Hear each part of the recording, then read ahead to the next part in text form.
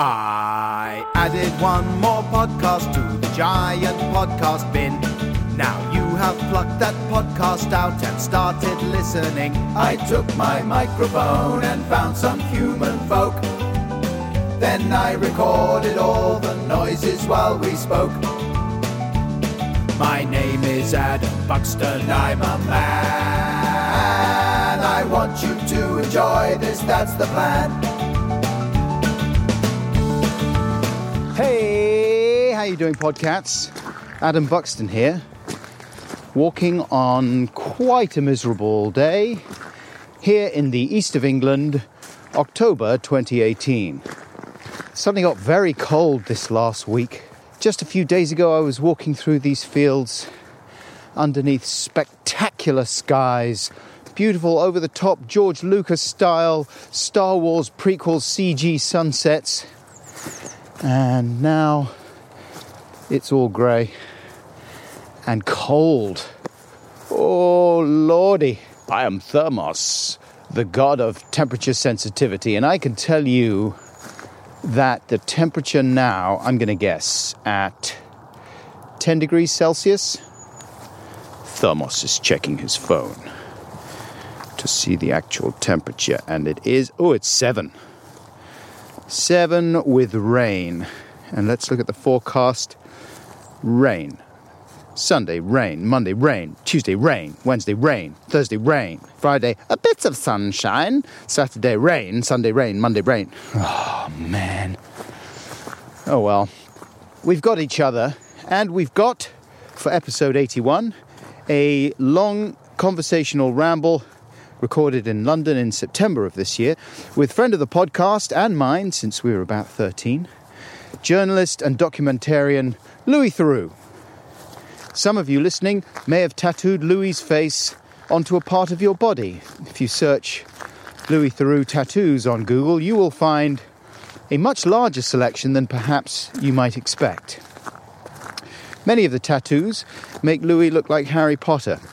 It's quite a strange phenomenon. Anyway, I don't speak to Louis about that. Instead, we talked about the 3 new documentary films set in America that Louis has made for the BBC this year under the banner Altered States. Says Louis in the press release, I've always been interested in how people conduct the most intimate aspects of their lives. For this series, we looked at new ways Americans are approaching some of humanity's oldest dilemmas. Pregnant mums who feel unequipped to keep their babies and so pick new parents for them. The world of polyamory, aka ethical non-monogamy, and people with debilitating conditions who opt to hasten their own deaths. So quite a lot of serious stuff to talk about there, including in the second half of our conversation, thoughts on the big D. That's death, not dog turds. And I suppose it could also be dead dads, a subject that does pop up quite a lot in this podcast. Regular listeners will know, and sometimes I do worry that I go on about my dad a little bit too much. But as I say to Louis, I've been writing about him recently. I've been trying to write a book this year, as has Louis. So he's on my mind a lot, you know. Plus, I don't know, I just think about him a lot anyway. So I apologise if it's a downer when the subject comes up. But rest assured, as well as some fairly serious conversation on a variety of topics, some of which may be offensive to certain listeners. It's probably not a family podcast, I wouldn't say. We do fail to prevent some quite juvenile silliness creeping in now and then, as is often the case when I sit down with Louis.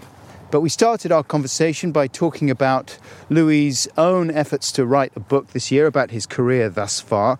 And he told me about the techniques he's been using to get the job done, which included some good recommendations for other autobiographies. I've tried to put as many of those as I can in the description section of this podcast.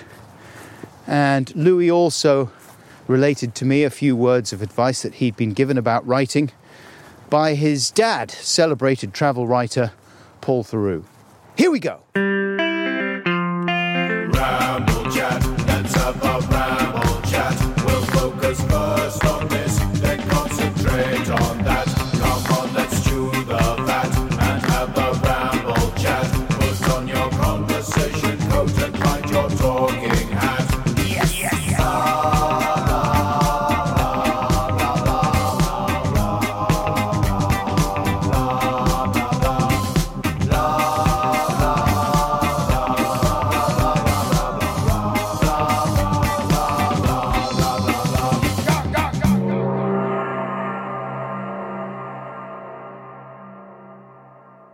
How you doing, man? Good. How are you doing? I'm fine. Slight tickle in the throat. I'm worried it's going to develop into throat cancer. I'm trying to write a book at the moment. Are you? Yes, funnily enough. Yeah. I've been writing one more or less for a year in the gaps between making programs. Right, okay. A kind of professional memoir. Uh-huh. It's been a lot of fun, actually. Has it? Yeah. I mean, in parts. I did a sort of first draft. Well, actually, it was more of a brain dump. It was the draft before the first draft, whatever that's called, where I just sort of puked it all out. And then I went back to do some revisions, and I think I kind of fucked it up a bit. So now I'm going to try and get it back to what it was before. Do you do that in bullet point form then? No, you just sit down almost as though you were composing an email to someone. Now, here's me talking about it like I'm now an expert, whereas in fact I'm slightly lost in the jungle of my own composition. The worst case scenario is paralysis, isn't it? Right. Is where you're sitting there in front of the paper and you can't think where you start, what the first sentence is. And you're overwhelmed by all the other superior possibilities, what Philip Pullman refers to as phase space. And he talks about all the possible versions of a better book that exist and taunt you. Exactly. So what I found was I'm going to absolutely disengage the editing brain and engage the kind of almost the more primal, unself-conscious kind of drunk brain. Although it isn't, I wasn't drunk, but it was just that thing like, I don't really care what... Anytime I thought, like, should I be writing this? I thought, yes, I'll just keep going. And the surprising thing was, when you read it back, it has very often a kind of fluency and an energy that's really quite good. There's no direct speech, by and large. It's just like hearing an interior monologue of a slightly crazed, neurotic person confessing all the insecurities and all the weird, random, intrusive thoughts, which has a kind of power and an honesty to it. So that I found a helpful exercise.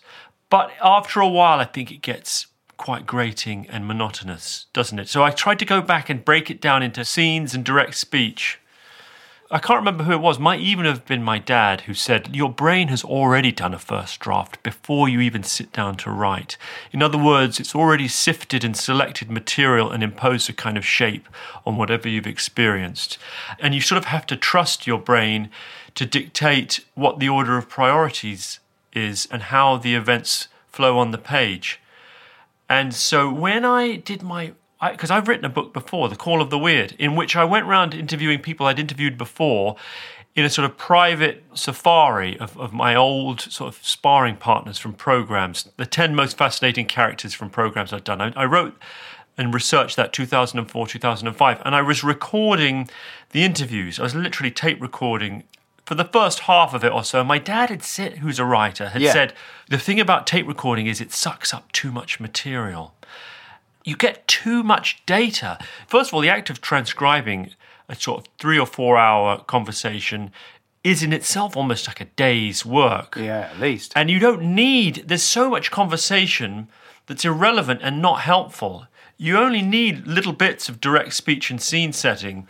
You get bogged down in the woods of what the actual point of the encounter is, whereas you need a little more perspective. Does that kind of make sense? Yeah. If you went round for, say, on a travel, my dad would travel for maybe 3 to 6 months.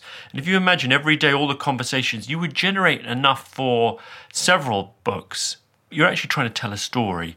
And storytelling requires a kind of, well, obviously a beginning and a middle and an end, but also a controlling intelligence that sits above the material and decides why this is being told. So have you had that conversation with yourself in your head? Do you have a beginning, middle and end? Are you aware what the most important or interesting arc of your career thus far is? Yes, but I also have to be careful not to put too much shape on it. But yeah, I think so. And I think just to finish the previous... So I kind of... When I went back for the second go at the material, I found I was interpolating... I looked at the old shows, and what happened was a little bit was good, and then it got to a point where I was just getting lost in the programs. Does that make sense? Like, if you want the programs, go and look at the programs. Yeah. Do you know what I mean? But it's not like, then I went to see a man in another cell and he said this, and then I went to another cell. It's like, okay, enough. What's the bigger story?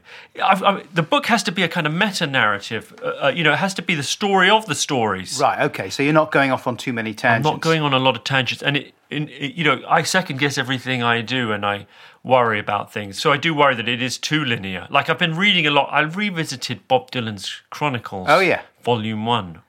Like we're going to get. When is Volume 2 coming out? And one of the things he does is, obviously, he plays around with the chronology in a really clever way. And I'm really conscious that I'm trying to avoid it being too... And then, A, B, C, D, E, just following the narrative of the chronology. But that being said, it kind of is that. Are there any books in a similar genre that you really like? Well, I looked... Apart from the Dylan one? I'm sort of influenced by whatever I read last. So, in no particular order, I looked at Mark Maron's book, Attempting Normal. Yeah, that's funny. Which is really funny. And the first few chapters are astonishingly self-lacerating and self-exposing. Do you remember there's a story about taking coke and going with a prostitute, and then he gets pulled over by the police and he looks down and he's got a condom down. He loses his erection so thoroughly, and then he looks down and his condom's still around his tiny wrinkled penis. Do you remember that anecdote? Yeah. And there's a lot, and then there's another one about an argument where there's a flimsy chair and he kind of puts it down quite aggressively on the ground and it breaks. So he sort of de facto smashes the chair during the argument. So there's a lot of stuff like that where he's really revealing the most intimate part of his life. And I'm trying not to do that. Well, you weren't addicted to drugs for a long time. People who are addicted to drugs, one of the concessions that the universe gives them is great stories. Steve Martin's book, Born Standing Up. That's good. I found helpful.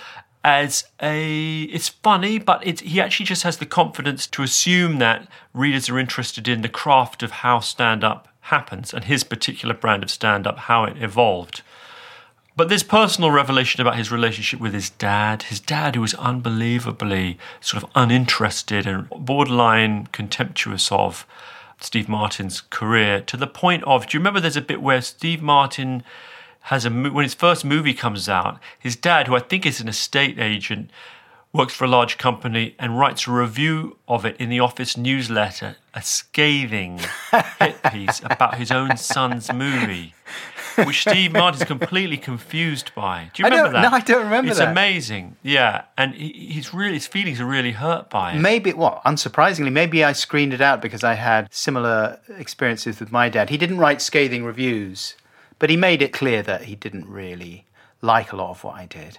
Did he? Yeah, he thought it was embarrassing. And, he especially didn't like the lavatorial stuff and the swearing, and he just didn't get it, I finally got to the point with my dad where either he can't or won't keep up with how many programs I've made. He used to watch them all religiously and give me feedback, and he's always been very supportive, and I almost take it as a kind of vote of confidence that he's at the point where he doesn't feel obliged to watch all of them, Yeah. Because that's how I feel about his books, quite honestly.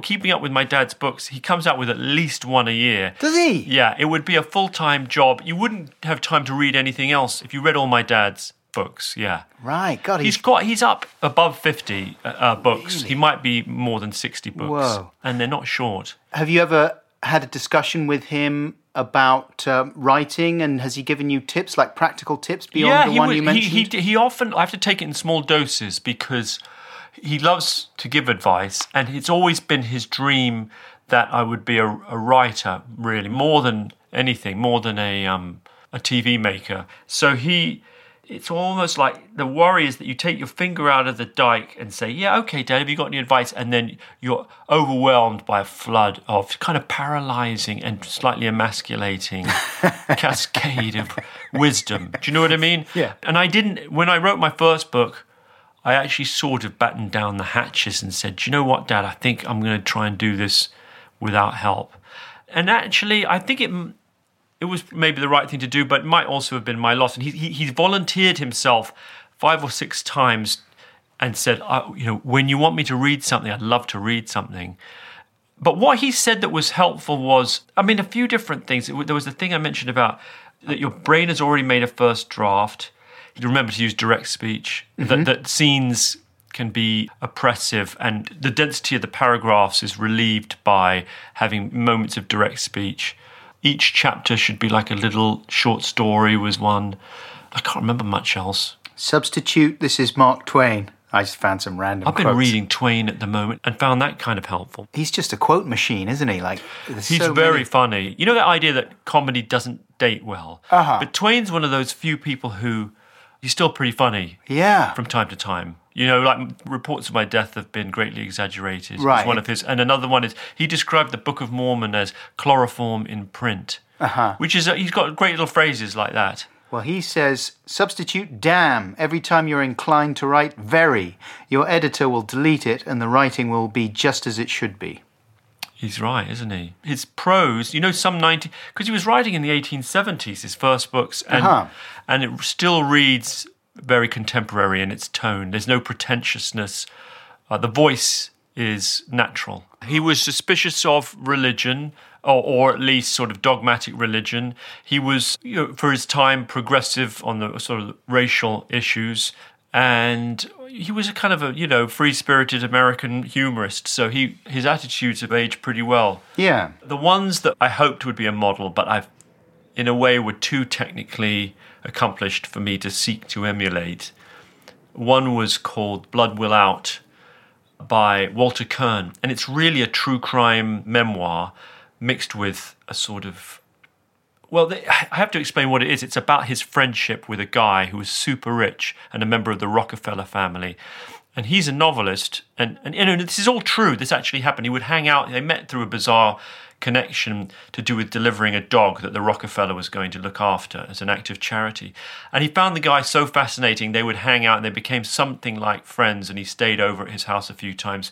Anyway, he turned out to be this Rockefeller, a con artist, who wasn't a Rockefeller and was in fact a murderer, who had murdered at least one and maybe more people, and convinced people, basically beguiled them under the illusion of being wealthy and influenced them to do various things. And the book is a kind of self-portrait. This author, Walter Kern, is a dupe, and he beats himself up about how could I have been deceived? What's wrong with me that I wasn't able to see through this guy? It's a brilliant book. And then so it's about that one incident in his life. It's about a passage of his life, and it starts with the first sort of third to a half is to do with how they became friends. And then there's a middle passage to do with Walter Kern and his own foibles and frailties as a person, why he thought he was susceptible to someone who flattered him, who felt like he was rich and classy. And then the last third is an account of the trial. He attends the trial, and then he goes to the prison and has one last confrontation with the guy, the fake Rockefeller. But because I see Jimmy Savile as quite an important part of this professional memoir that I'm writing. Right. So needless to say, there's quite a bit of self-excavation to do with what I really thought about Jimmy Savile and what was the nature of the strange professional relationship we had. But I'm having to be a bit more traditional. It's not quite as novelistic. I'm not able to be as novelistic or deft as Walter Kern was in Blood Will Out. Also because, unlike Jimmy Savile, the fake Rockefeller guy stayed alive and faced trial. So there's a third act to that. With Jimmy Savile, obviously, he died without me ever sort of confronting him. So it's a little bit open-ended. It was one of the most selfish things that he did. To leave it open-ended so you couldn't get a second Louis Theroux meets Jimmy. See, I was talking about something quite personal, and you just turned it into a cheap little guy. I thought I'd lighten it because sometimes I feel like you must be bored of being asked about things like that, and sometimes I wonder if you get defensive, and like to what extent you did squirm and you did feel like, oh, maybe I was just too glib and foofly.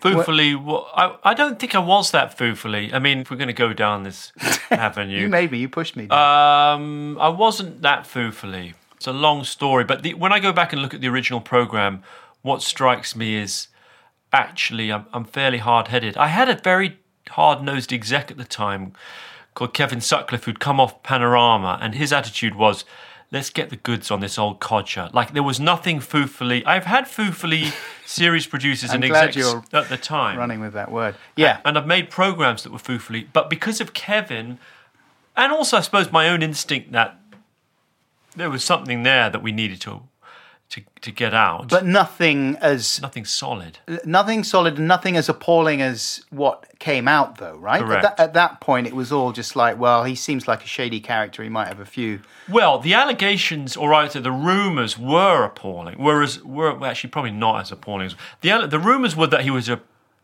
prolific groper and paedophile. That was a widely circulated rumour. But we might even have talked about that. They were so over the top, the rumours. And they were rumours. The key isn't what the rumours were.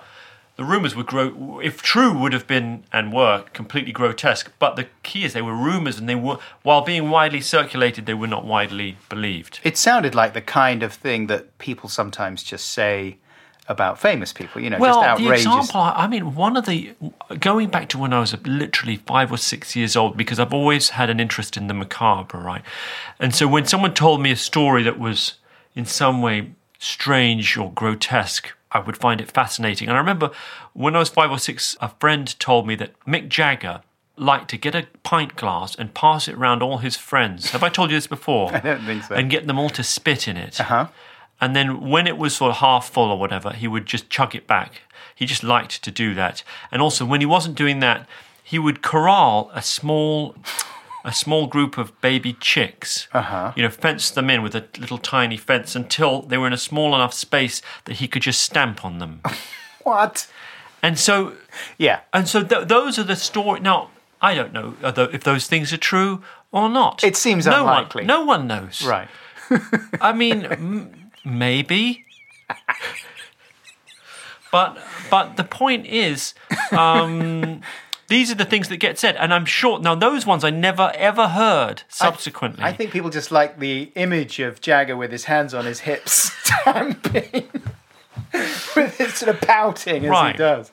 Which is undoubtedly, if he did do it, how he would have done it, with his top off, probably. That's right. And his glitter mascara, pointing every now and again. Yeah. With his lips out. And the other one, which was very widely circulated, had a number of different protagonists. When I first heard, it was Mark Armand from Soft Cell.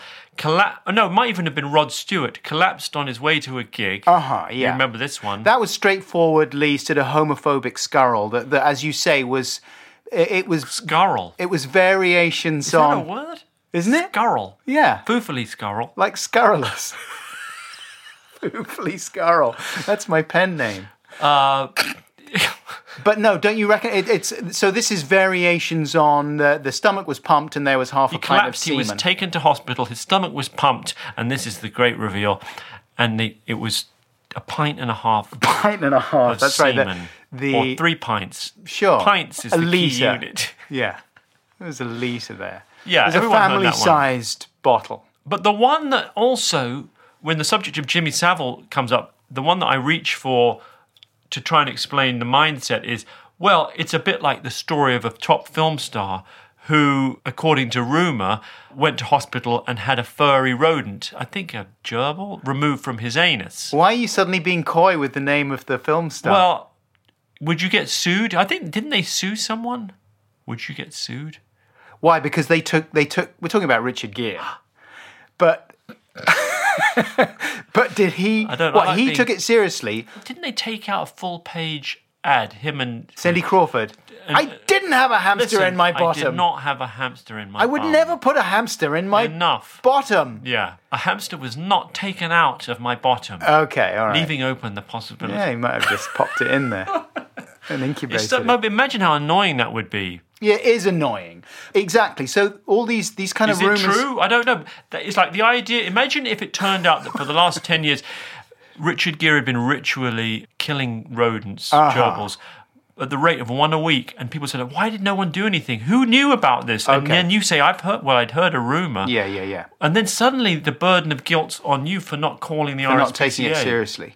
But that's the thing about Savile, isn't it? Is that's exactly how it seemed. It just seemed like outrageous rumours about this guy, and it sort of fitted because here was a person who was sort of eccentric anyway and a bit weird and a bit creepy, and so the pieces fit, and so it was an enjoyable rumour until, of course, it turned out not to be. It was often a friend's mum. Often, at least once, it was like a friend's mum. So it wasn't as though it was coming from nowhere.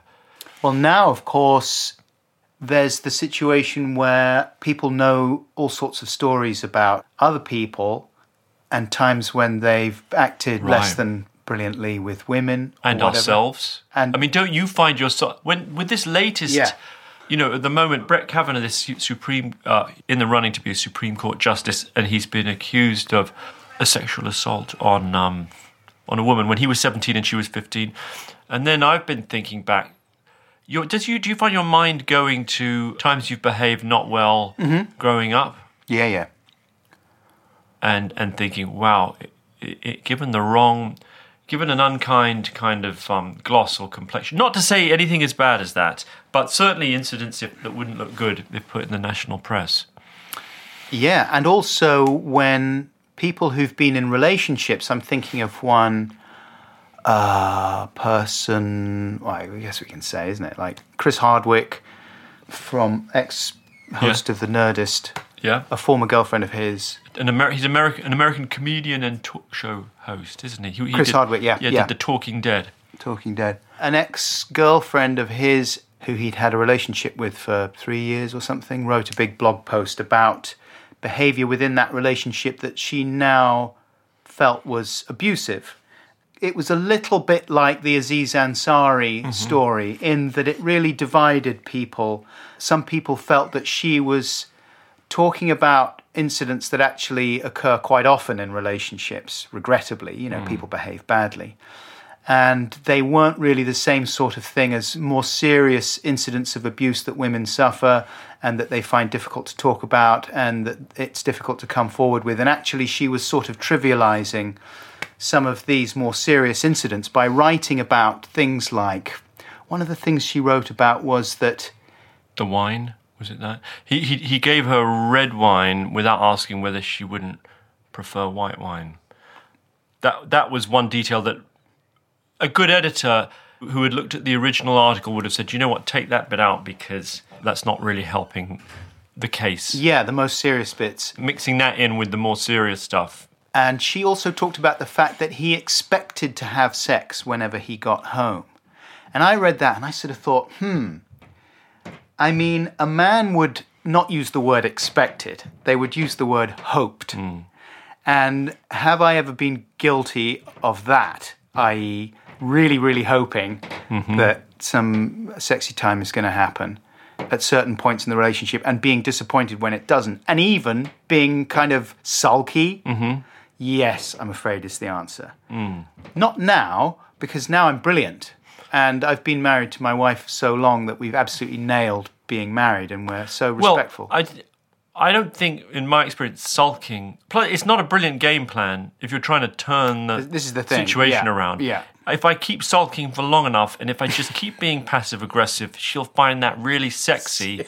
and that clothes will fall off. And that will be the golden key.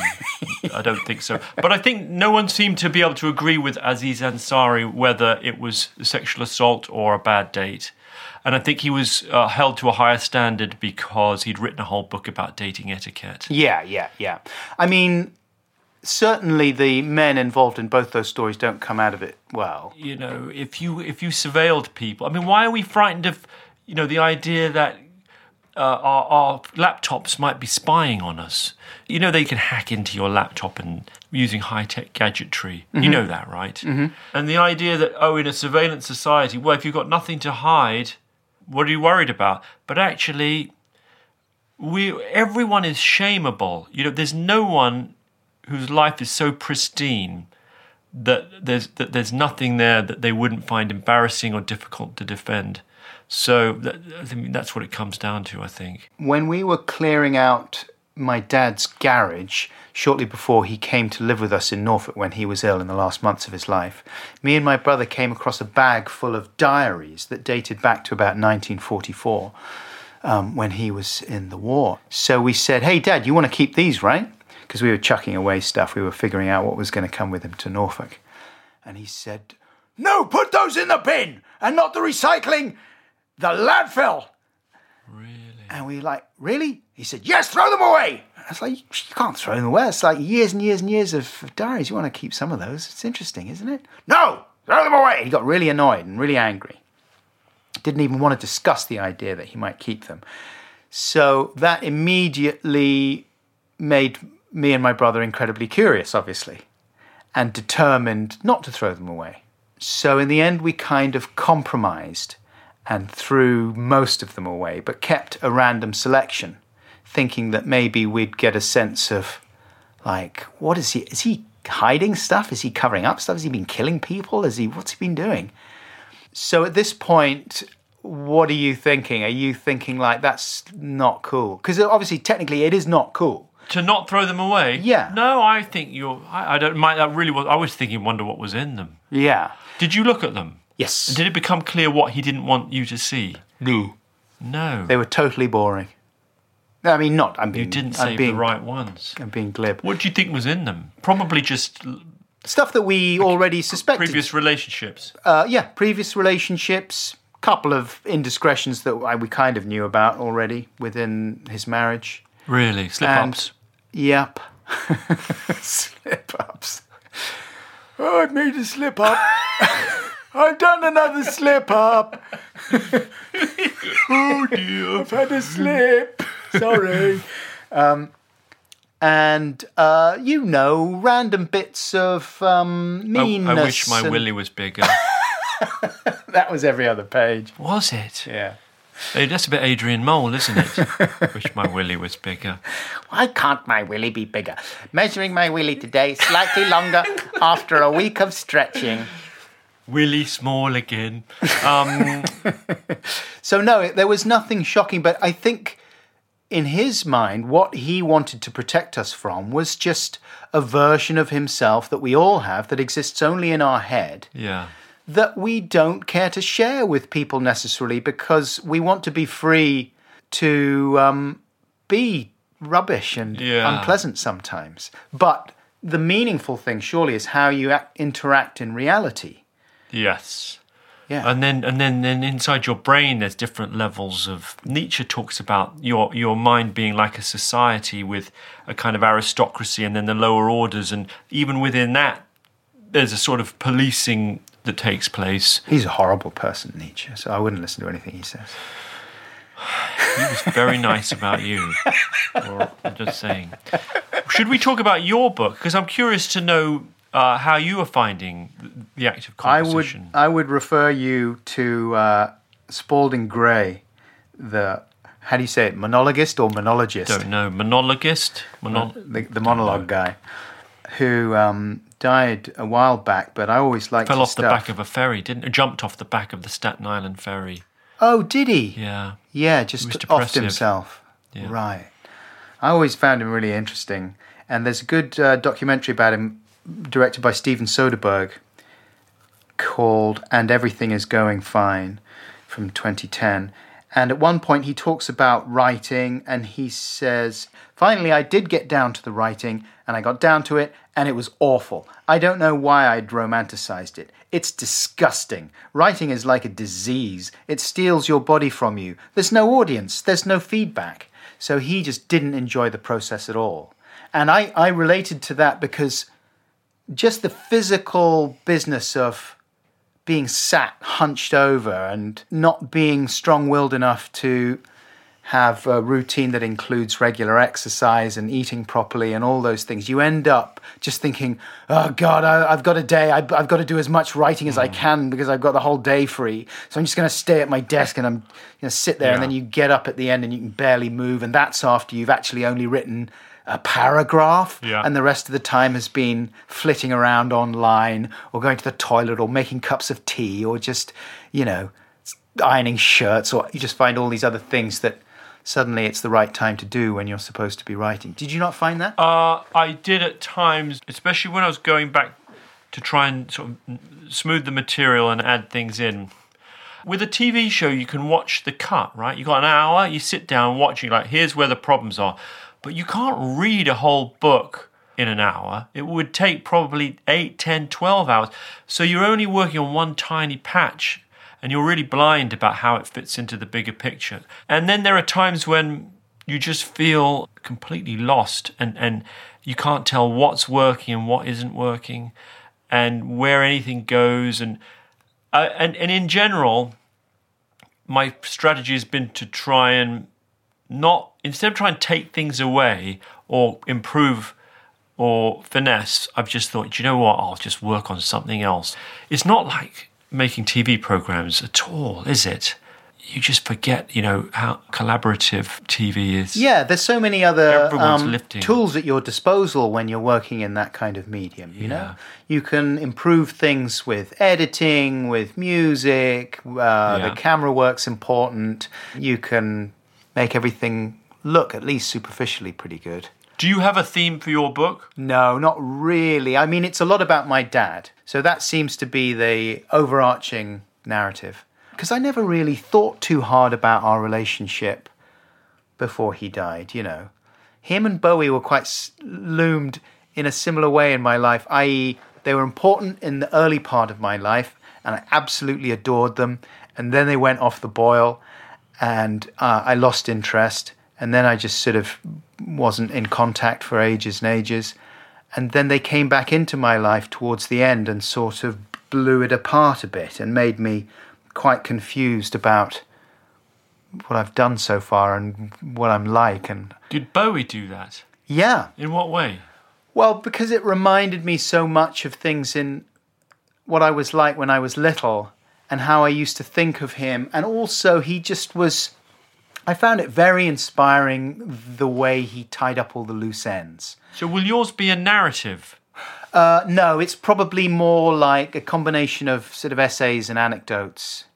And I'm aware that probably a lot of the people buying it might be the people that listen to this. Mm-hmm. So I hope that they'll already be familiar with a certain amount of what I do. But also the other thing is I can't really tell, is anybody interested in the Adam and Joe show still? I would think they are. It's a small footnote in TV history.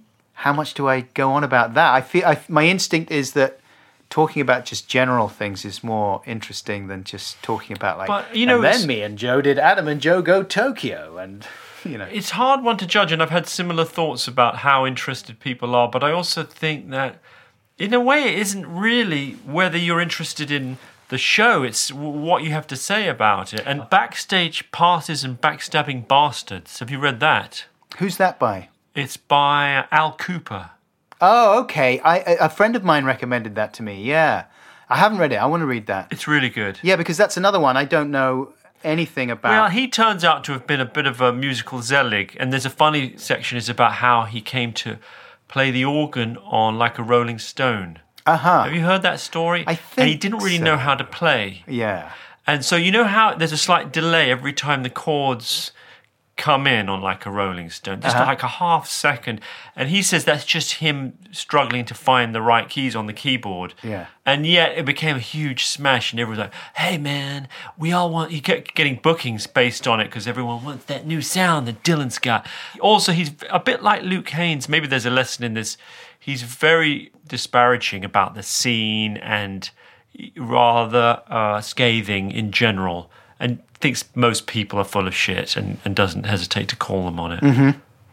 I love all that stuff. It's quite good. It's a fine line because you don't really want it all to be nicey-nicey, but you've also got to live with the consequences. I don't want to be shitting on people. No, and defending yourself as well, having to just constantly be setting people straight. And then you realise, perhaps I should just say an executive, or someone at the channel, or because I don't want it to sound like I'm, or a fellow director, if I've got something that could be construed as...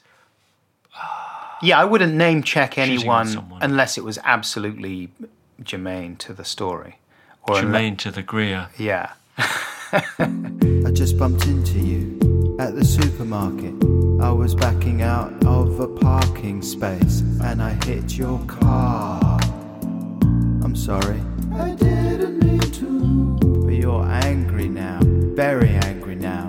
And that's making me very angry too. No, fuck you. And your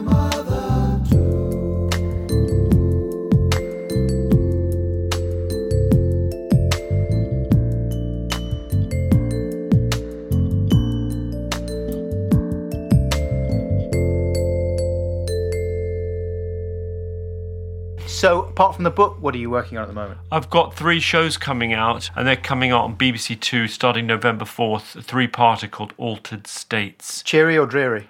Bit of both. Well, none of it's dreary, but there's some heavy viewer discretion is advised, may have... What are the disclaimers they put on? May contain scenes that will, upset people. Trigger warnings. It'll be big-time trigger warning. One of them is about... In America, there are laws that allow you to take medication if you have a terminal illness to end your own life. It's a relatively new law in California. And so if you have 6 months or less to live and you feel like you don't want to drag it out, you can just basically take a cocktail of... It's not a real cocktail, it's an expression. Take a cocktail of drugs and end your own life. And so we filmed a guy who does that. And filmed him at the point of death? Yes. So what we are filming is people who are being aided in dying. And then there's also, we follow a group called Final Exit Network. They see it as their mission to advise people who are thinking of ending their own lives, who are not terminal, but who have unbearable pain, so they don't fall under the law. It's called the End of Life Options Act. So if you feel like you're in so much pain or you've got progressive dementia, although you're not terminal, therefore the physicians won't prescribe the drugs, then this group, Final Exit Network, sends an exit guide to educate you, that's their term, on how you can end your own life. So we followed a person going through that. I'm making it sound ultra grim, and it's certainly heavy viewing.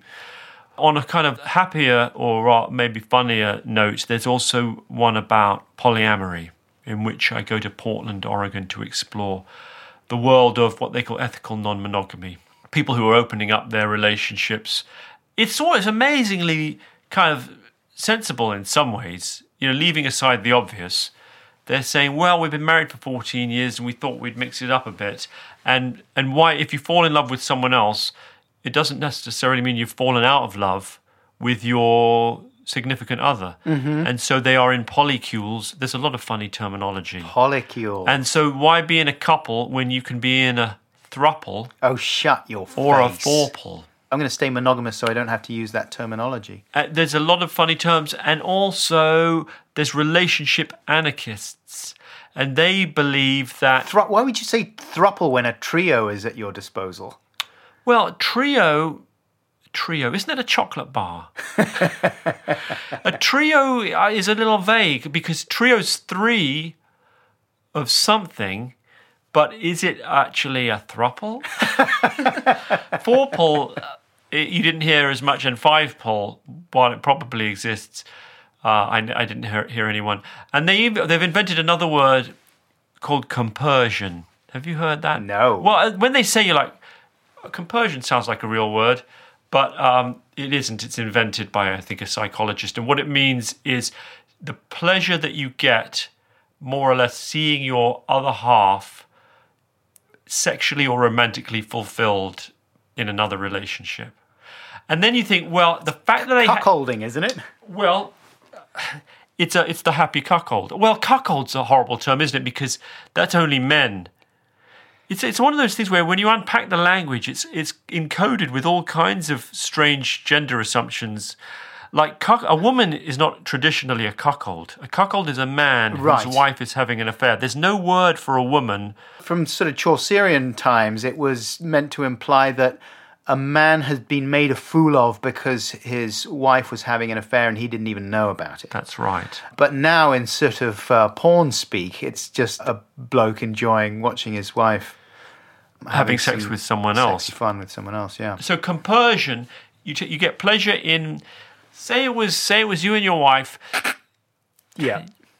And your wife went off with some random guy with a big knob, and really loved boning all night, right? And you, the first reaction is, well, I'd have a problem with that. But actually, if you got sort of into the groove of poly, you'd experience a pleasure in how happy she was doing that. Right. When she came back with a big smile on her face.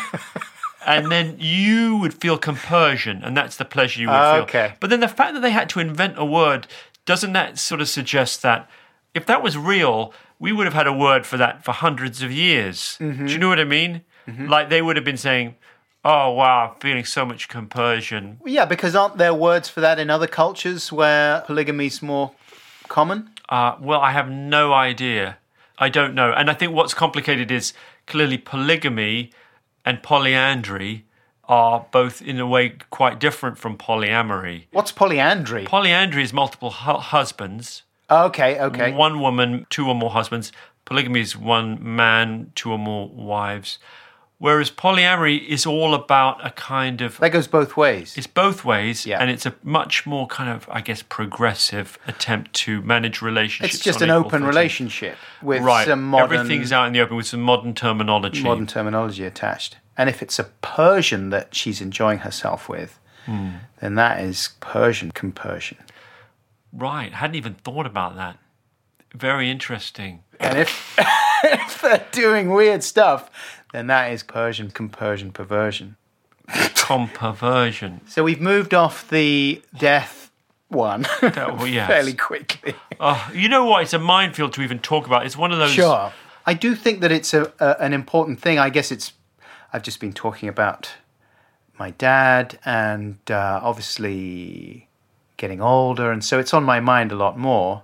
Probably when I was 25, I would not be watching your show about a guy dying. No. But now I certainly would, and I do think that it's one of the changes that society seems to be going through and having to go through is to think about that a lot more, especially with such a massive aging population.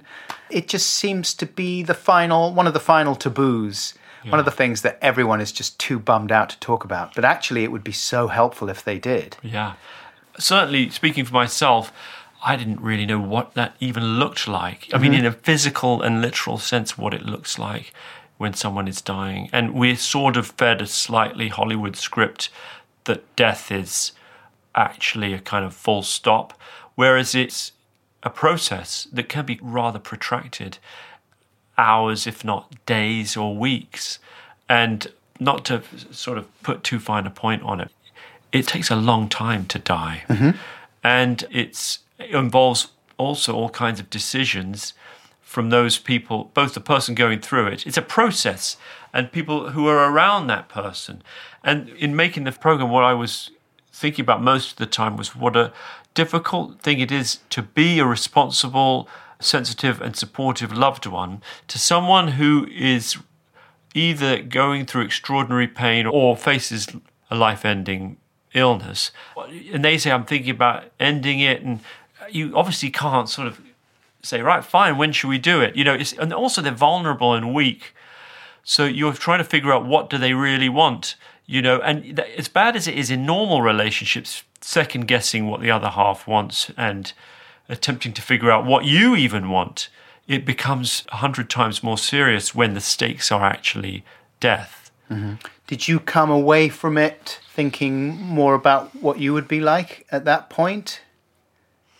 What came home to me was almost not totally relevant to the program, which was a sense that, because the guy we followed had an amazing life. He was from Texas, but he lived in California. He was into motorbikes. He liked making music. He had a band. He was a bit of a badass, hellraiser, but in a wonderful way, and who had a beautiful, lovely wife, daughters, and terrific friends. And his house was he had one of these houses where people were just constantly dropping in, coming and going. He had an amazingly full life for anyone, by anyone's standards. Plus, he was in his mid-70s. So my thought was, God, am I living enough now? It brings home the fact that you've only got a limited span, and there will come a time when you're looking back and thinking, it's time's nearly up. Will you think there are all these things I haven't done? Have I actually sucked the marrow out of life? And I'm not talking about bungee jumping. Or it's just the kind of, have you lived life to the full and you're talking about flying suits. Flying, have I, microlight aircraft and threesomes, four pulls, tractor all pulls. the pulls. Have I done all those things? Yeah. I'm trying not to say, have I had sex with enough people? But you can get hung up on that because that is kind of what it comes down to a lot of the time. No, it's a joke. That was a joke. Obviously, it's a joke, but I mean, That takes us to the Polly story, actually. Yeah, but because that relates. Is like, and actually, the thing about. Sorry, go on. I mansplained. I was just going to say that you just loose-planed me. I was going to say that Can you mansplain another man? No, it's all about it implies a contemptuous, sexist power dynamic. Yeah, I don't think you can mansplain a man. What about a really weak man? Yeah. You could mansplain me. That's the thing. I think you definitely could. Carry on. Sorry, all the time. I'm interrupted. I was going to say that you can get too hung up on the idea of what constitutes a good life. I think if you might be doing a job that some people would consider fairly mundane and have a routine that is not particularly full of variety, but that can be a good life if you're kind to people and they're kind to you and they value your company and you read things that interest you and watch films that you like, and that's a meaningful life. Boring. You didn't even convince yourself with that, did you? And occasionally, you put a flying suit on. Right. I did convince myself with that because I think about that all the time. Sometimes I do think like, well, today is technically going to be a fucking bust. I've got to do a load of boring admin and things that need to be done. But that's a whole day. That's a whole important 24 hours. I can't just sleepwalk through it completely. No. But all you need in that day, the vast majority of it is going to be fairly forgettable stuff. I won't be recalling it fondly on my deathbed. But all I need in that day is 10 minutes playing Pikmin with my daughter and her saying something funny. And that's good enough. That saves the day. Yeah. Do you know the expression, you can't kill time without injuring eternity? No. I think it's either Thoreau or Emerson. The thing is, you can't lead a life of maximum intensity all the time. That's for sure. When you look back at the most important, when you're on your deathbed, right? Hopefully, no time soon. Mm-hmm. What do you think you'll look back as the golden times of your life? Hosting Nevermind the Buzzcocks. No. I thought you were serious for a second. Did you host it? Yeah. Was it really special? I did well on it. It was the first time I'd been on a panel show that wasn't a total crushing humiliation. And you hosted it? Yeah. Guest host. And that's one of the things you would think about? No. Yes. Is it? No. What do you think you'll think about? I'll think about when you were hosting Nevermind the Buzzcocks. I lied when I said I hadn't seen it. It was amazing. It was amazing. No one had ever seen anything like that. Serious answer? Go on. I've got no idea. I remember that my dad, in his last few days, began to wear a pained expression. He was obsessed with admin at the end because he was selling his house. So it was a race against time. Am I going to he was determined, like, I've got to get the house sold because I don't want you guys to have to deal with the admin. We were like, don't worry about it. Just have fun. Let's, what movies do you want to watch? I've got loads. The last film he ever watched was Air Force One. Really? Which I've never seen. He liked it. It's good. It's solid. Anyway, he wore for the last few days of his life an expression of worry, anxiety. He was fretting. I was like, what are you fretting about? I said, are you frightened? And he said, no. I said, why do you look so fretful? What are you fretting about? And he just said, so many things. And I just didn't get the impression that he was lying there replaying the time that he hosted Nevermind the Buzzcocks. No. This is what I mean, though. I think you need to be trained. You need some guidance for how to live those last days. That's what priests used to be for. Right, okay. Isn't it? Ministers. Yeah. Who chose Air Force One? I offered it up to him because we had once very much enjoyed watching The Firm. I was talking to Tim Key about films that we used to watch as a family at Christmas. Air Force One is Nicolas Cage? No, Harrison Ford. Hijacking a plane? Yeah, Gary Oldman hijacks it. Is that Grisham as well? No, I don't think so. Isn't it Jack Ryan, the Jack Ryan stories? Or am I confusing that with... that's Patriot Games. Air Force One. Can't believe you've never seen Air Force One. There's a lot of films I haven't seen. 3 stars. I mean, I guess most people would agree I just have a soft spot for it. Maybe it's not that good. I haven't seen it for a while. I didn't sit and watch it with my pa that time. Oh no, he's the president. That's right. He's not Jack Ryan. Harrison Ford is the president. And... What's the source material? What is the source? It may be an original screenplay? Source material. That would be a good name for a thriller. When did it come out? 1997. Right. When the world was a very different place. America was just bullish. Riding high. And they very much thought of themselves as Harrison Ford being handsome and reasonable and sexy and striding around and doing the right thing. So it was celebrating all that. So that's the last thing my pa saw. I mean, I gave him so many options.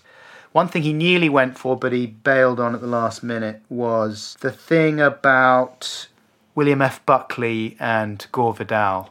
He didn't like it? He wanted to watch it. But when I finally... The documentary, what's that called? I've seen that. Best of Enemies or something? Yeah, Best of Enemies, that's right. When I finally got it onto the iPad and sort of set it up on a little stand on his bed, and it started, I got the sense that it was just like, oh, fuck this. You know what I mean? Yeah. From him? Yeah, he didn't say that. He's just like, no, I don't think I will. He wanted something more escapist, maybe. Don't you reckon like you would? Yeah, probably. Something to remind you about what fun life was rather than how hard it was. Yeah. Yeah, nothing too gritty. And what about, I didn't know what to do with my photo albums, like all the photo albums that I make for the family. Every year I do one, right? And so I couldn't figure out if he would find it nice to have those or whether it would be too painful, because photo albums are a bit of a disaster area, like emotionally, don't you think? Like they start out being fun, then 10 years go by and they're unbearably poignant because there's all, oh, he's dead and she's died and too much emotion. Do you think we don't do albums really? I do understand what you mean, but I think having an occasion to wallow a bit is probably a big part of reaching the end stages. And I've also noticed that in making programs where I've interviewed people who are approaching the end of their life, because I've made a couple. I also made one about people with life-threatening illnesses doing last chance treatments at Cedars-Sinai Hospital in LA.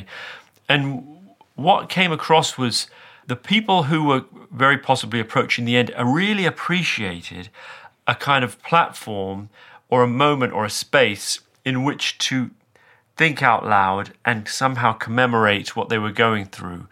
And that whether it was because I was there as a sort of neutral figure or whether they just needed it from someone, and it could have been anyone, it was a chance to just speak meaningfully about everything they were going through, and that families, sometimes I guess they resist trying to talk very dispassionately or to really dig into what the person is going through, maybe for fear of becoming upset themselves. And actually, I think it does a disservice in some cases to the person who's dying, that they actually want to talk about everything that they're going through. Does that make any kind of sense? Yeah. That's been my experience. Everyone sort of resists talking about the elephant in the room, which is that you're dying, and how do you feel about it? Is it what are you going through? What does it feel like? And maybe not in all cases, but the situations I've been in, the person had wanted the end of their life documented, but we have to sort of get that across. And you do find that, we are there by invitation because the person wishes to have some record of their last time on Earth. Man, that sounds amazing. I'm going to watch that. Although probably not on Friday night. It's on Sunday night. Sunday night, perfect. Depressing. Yeah, ease you back into the week. Yeah. I think we'll put that one out probably last of the 3. And what's the third one? So the other one is about adoption, and it's a bit mixed. It's a kind of middle ground between the harrowing and the more life affirming, and it is about women in America who they're pregnant and they don't want to keep their babies or can't or won't, and so they join agencies and they meet parents who are looking to adopt. Is it the plot of Instant Family starring Mark Wahlberg? It's real, so Mark Wahlberg wasn't there. Sounds like you should see Instant Family with Mark Wahlberg, and I think it's fairly remiss that you haven't. I wish I feel like I didn't do my research. Well, did you even look at Mark Wahlberg's routine? His daily routine? No, I didn't. What is his... Did you not? What is his routine? Marky Mark. And his funky bunch. And his funky bunch. Do you think that's what he calls his scrotum? Did you really not see this? This is new to me. Mark Wahlberg's daily routine. He was doing an interview and someone asked him about, what's your daily routine? And so this is it. 2:30 a.m. Wake up. That's early. 2:45 a.m. Prayer time. That's half an hour of praying. That's a lot of praying. But mind you, he wants a lot. Well, he's getting old. Probably his knees. He has to be careful of his knees getting down and getting up. Oh, okay. 3:15 a.m. Breakfast. 3:40 to 5:15 a.m. Workout. Wow. Early workout. It's an hour and a half. Hour and a half, starting at 3:40. Does he have kids? Yes. Oh, man, this is insane. 5:30 a.m. We're only at 5:30. Post-workout meal. Imagine what that is. Has he had breakfast? Well, yes. He had that at 3:15, didn't he? Yeah, that was breakfast time at 3:15. Now it's time for he's been working out for an hour and a half, so he's built up room for... There's no name for this meal, post-workout meal. Post-workout meal. What is that, lunch? That should be lunch, but you can't have lunch at 5 in the morning. We don't know as well what constitutes a meal for Marky Mark. It may just be protein shakes. Then he'd say shakes. I think meal, he knows what a meal is. Protein shakes is a meal to Marky Mark. Possibly. We don't know. Carry on. We don't know. I like the way you're coy when we're talking about whether these people like protein shakes, but Mick Jagger stomping on chicks is fine. He denies that he did that. 6 a.m. shower. 7:30 a.m. golf. So he spent an hour and a half in the shower. 8 a.m. So golf only for half an hour. 8 a.m. That doesn't make any kind of sense. It would take at least 5 or 10 minutes to get to the golf links, wouldn't it? Or the range. Yeah, maybe you can't golf for 10 minutes. That's ridiculous. Maybe it's an hour and a half of golf and only half an hour shower. 8 a.m. snack. 9:30 a.m. So that's a long snack as well. 9:30 a.m. I mean, obviously he's doing other things in between. Who can tell? He's probably writing scripts. He's playing with the Funky Bunch. Having a Tommy Tank. 9:30 a.m. Cryo chamber recovery. What is that? When do you do yours? Cryo chamber. Darling, I'll be in the cryo chamber recovering. I don't even know what that means. No. Isn't that what Michael Jackson used to sleep in? He had an oxygen tent. It was a chamber. Hyperbaric Right. chamber. Yeah. Is that the same thing? Maybe. Cryo chamber, as far as I understand, it's like lying in a ice bath. Is it? You're so chilling, very, very cold. You are chilling. You are absolutely chill. Yeah. Very cold. Where are the kids all this time? We'll get to the kids. 9:30 a.m. So there's an hour in the cryo chamber, just chilling. At 10:30 a.m. snack. I wish he said what was in the snacks. Protein shake. 11 a.m. family time. There it is. But it's not just family time. It is family time / meetings / work calls. Until? 2 hours of that until 1 p.m. So where's the family been for the first 8 hours? Asleep. Right. Because they wake up at a normal time. He has staff, I guess. Does he? Or is his wife doing it? Presumably they all have cryo chambers. Of like the 3 beds in different sizes. Do you think? Yeah. There's so much we don't know. We're only halfway through the day. 1 p.m. lunch. 2 p.m. meetings, work calls again. 3 p.m. pick up kids at school. So he's doing all the stuff. It's not like the crazy part is he's been up since 2:15, right? 2:30. He's left for half an hour to play golf. Other than that, he's been completely housebound. Mm-hmm. Has he not? Yeah, I mean, one has to assume that a very small proportion of his days actually follow this routine because he's filming, he's out and about, he's doing stuff where he can't stick to that unless he's got the portable cryo chamber. Portable golf course. Yeah, and not everybody else is going to be getting up at 2:30 a.m. with him and indulging that routine. Anyway, this is the ideal scenario for Marky Mark. Pick up the kids from school. 3:30, it's snack time again. And then at 4, it's workout, number 2. That's a 1-hour workout. And then 5, shower, another half an hour shower. 5:30, dinner/family time. So that's a lot of pressure on dinner/family time, because dinner can often be quite a bummer, as far as I'm aware, with your family. Everyone's sat around in a grump. Because they're tired? Or just angry? Don't you ever get that? You sit down for dinner and people aren't in the mood to chat, and you try and do some small talk to get everyone going, and someone's in a mood. There's always someone who's in a fucking mood. And then they infect the rest of the supper. And then it can go either way. Right, okay. And then it's bedtime at 7:30 in the evening. Wow. Is that really real? Apparently so. Where was it leaked? No. He tweeted it, I think. Loads of people tried to do the same routine and then write about it. And most people's reaction was, consternation and just like, oh, that would be awful. And the thrust of most of the articles where people tried to recreate the routine was, it was shit. Because too much working out, too many shakes, too many snacks. Too much cryo chamber, showers too many showers. Not enough golf time. But I think people wanted to bring it down because secretly they're thinking, wow, that's impressive. I wish I was that disciplined. Don't you think? I could imagine that. Also, it feels more like an athlete's routine, doesn't it? And did you read Oprah's one? No. Come on. But I guess he's married, right? Yeah. If he's got kids, like he's getting no time with his wife away from the kids. Like, when does he talk to his wife about, how's it going? I think Do you want to be in a throuple? She might have a cryo chamber right next to his with a little radio. Right, or a tube. Or a tube, yeah. It is odd, though. It doesn't really make any kind of sense. Maybe he's taking the piss. I don't think. No, I don't think so. He doesn't seem like he's got that sort of a sense of humour. Yeah. Tell me Oprah's one. All right, then. The thing is that these are both big, big stars, right? With lives that are not in any way similar to most of ours. And Oprah especially. She seems more diversified, as in she's got a TV network, a magazine, she's in movies. She may be president. She's running for president.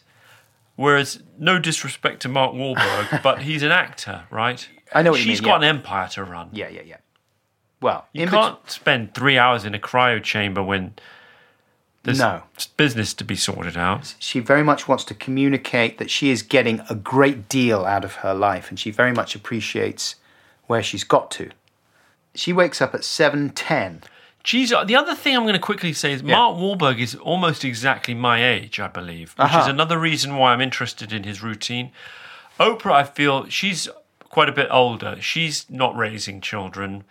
So anything she does, I'm going to be a little bit less engaged by, because I'm not thinking, hang on, what about the kids and what about his wife and how does he manage to integrate all of that with his unbelievable snacks and workout regimen? But anyway, Oprah. Let's do Oprah. Oprah is 64 years old currently. And Marky Mark, I'm almost certain he's 48.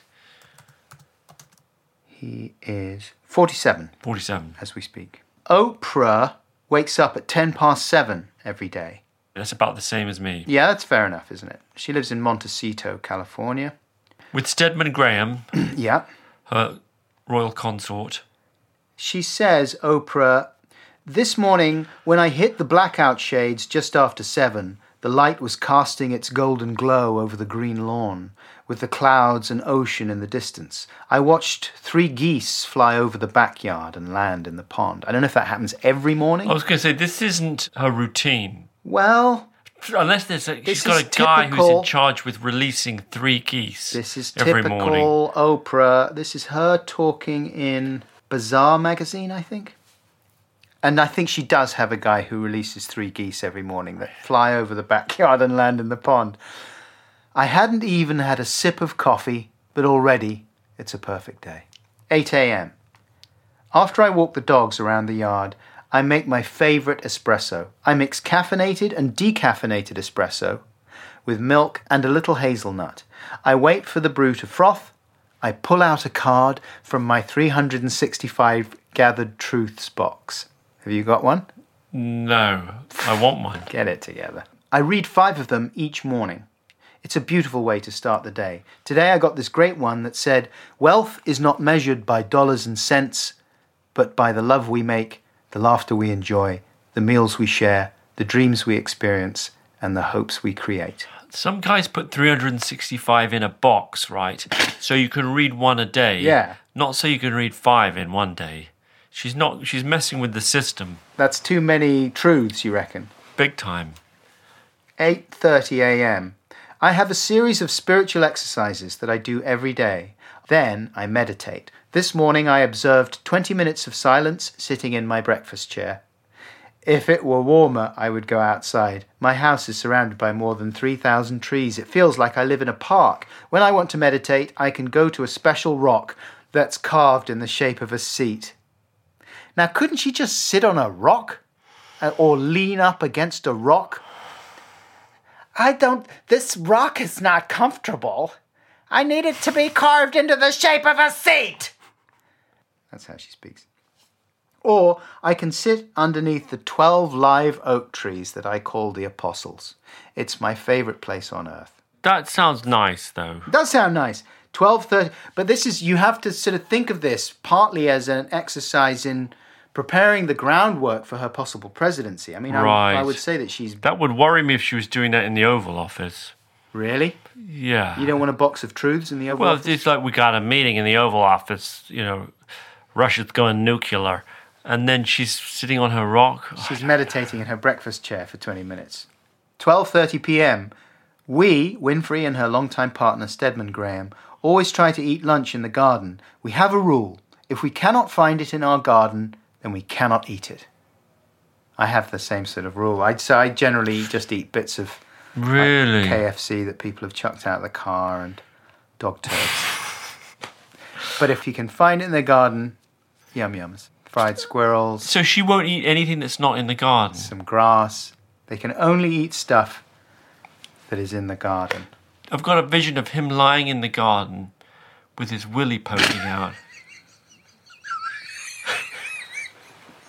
Oh, that's uncouth. I found something in the garden. He seems like a nice man. This is in the garden.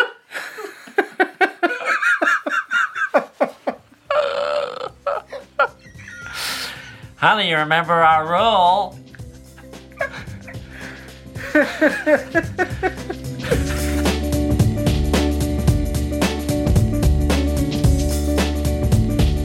Wait. This is an advert for Squarespace. Every time I visit your website, I see success. Yes, success. The way that you look at the world makes the world want to say yes. It looks very professional. I love browsing your videos and pics, and I don't want to stop. And I'd like to access your members area and spend in your shop. These are the kinds of comments people will say about your website if you build it with Squarespace. Just visit squarespace.com/Buxton for a free trial. And when you're ready to launch, because you will want to launch, use the offer code BUXTON to save 10% off your first purchase of a website or domain. So put the smile of success on your face with Squarespace. Yes. Continue. Wanker.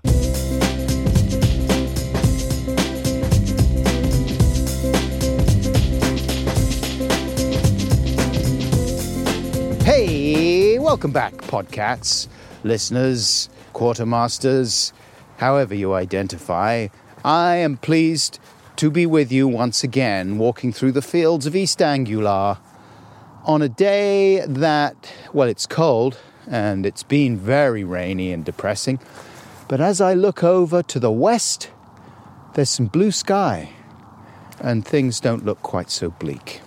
Anyway, listen, thanks very much to Louis Theroux for his time. Good to see Louis again. back in the UK. He's been out in the States for quite a while.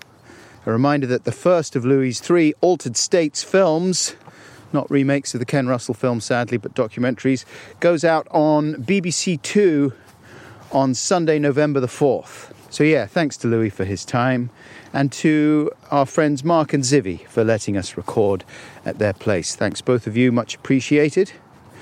Now it's absolutely freezing, so I'm going to head back. Rosie, let's head back. Before I go, I just wanted to make a quick doc recommendation on the subject of documentaries. And this is one actually that I will recommend to Louis as well, because I think he'd enjoy it. It's called Burn the Place Where You Hide, from 2016. Here's the description. A shy young man stumbles into the spotlight in this award-winning documentary on Norway's most incendiary pop star. Fated by critics as the Norwegian Neil Young, St. Thomas became an overnight success. But beneath the clamorous applause lay an increasingly discordant mind, a bittersweet tale of obsession, friendship, and the need to be yourself. It's available to view on Vimeo, VOD, Video On Demand, and Amazon Prime. Again, I've tried to put a link to that in the description of this podcast, but sometimes it only lets me put so many links in, so please don't shower me with abuse if it's not there. But I do recommend it. I thought it was extraordinary. I like those kinds of documentaries anyway. I love music documentaries, but this was someone, St. Thomas, who I remember reading about in the early noughts, but never really sat down and listened to. His music's lovely, folky, quite odd, pop, traditional, lots of different elements creeping in there, but a really intense, interesting, troubled guy. And it is a sad story, but told very sensitively and interestingly. Lots of home movie footage that was shot by pals of his, I guess, while they were doing gigs. Lots of strange moments when he just loses his temper and he loses his patience with an audience that often won't listen properly when they were playing smaller clubs and touring around, and he's playing this very sensitive, soul-bearing music a lot of the time, and he gets frustrated with the audience when they're just chatting, and sometimes these gigs grind to a halt while he admonishes the crowd or gets frustrated with his bandmates or whatever. It's very compelling stuff to watch. An amazing character. And also the people around him seem like a really interesting group as well. His girlfriend especially, yes, she's amazing. You could almost do a whole documentary about her, starting out as a fan and meeting Thomas. There's even actual footage, I think, of the night they meet. Him inviting her to write down a request for a song and then sort of falling in love with her on the spot, and then their relationship develops thereafter. She reads out letters that he sent her and talks very affectingly about the ups and downs of their relationship. I thought it was a really great documentary, actually, very nicely put together, and I think if you like music and people and stories, you would like it. Burn the Place You Hide, it's called. Right, I think that's enough bollocking on for 1 week. Thanks very much indeed, once again to Louis. Thanks to Seamus Murphy-Mitchell for his continued invaluable production support. Thanks to Matt Lamont for additional edit whizbottery on this episode. And thanks to Acast for continuing to provide a platform for this podcast, and many other great ones besides. Why not check them out? Thank you, especially. I think I am okay in assuming that, seeing as you've listened this far, there's a good chance you might listen again sometime. Until that happy day, take good care, and for any peppercorns listening, don't let the bastards grind you down. I love you.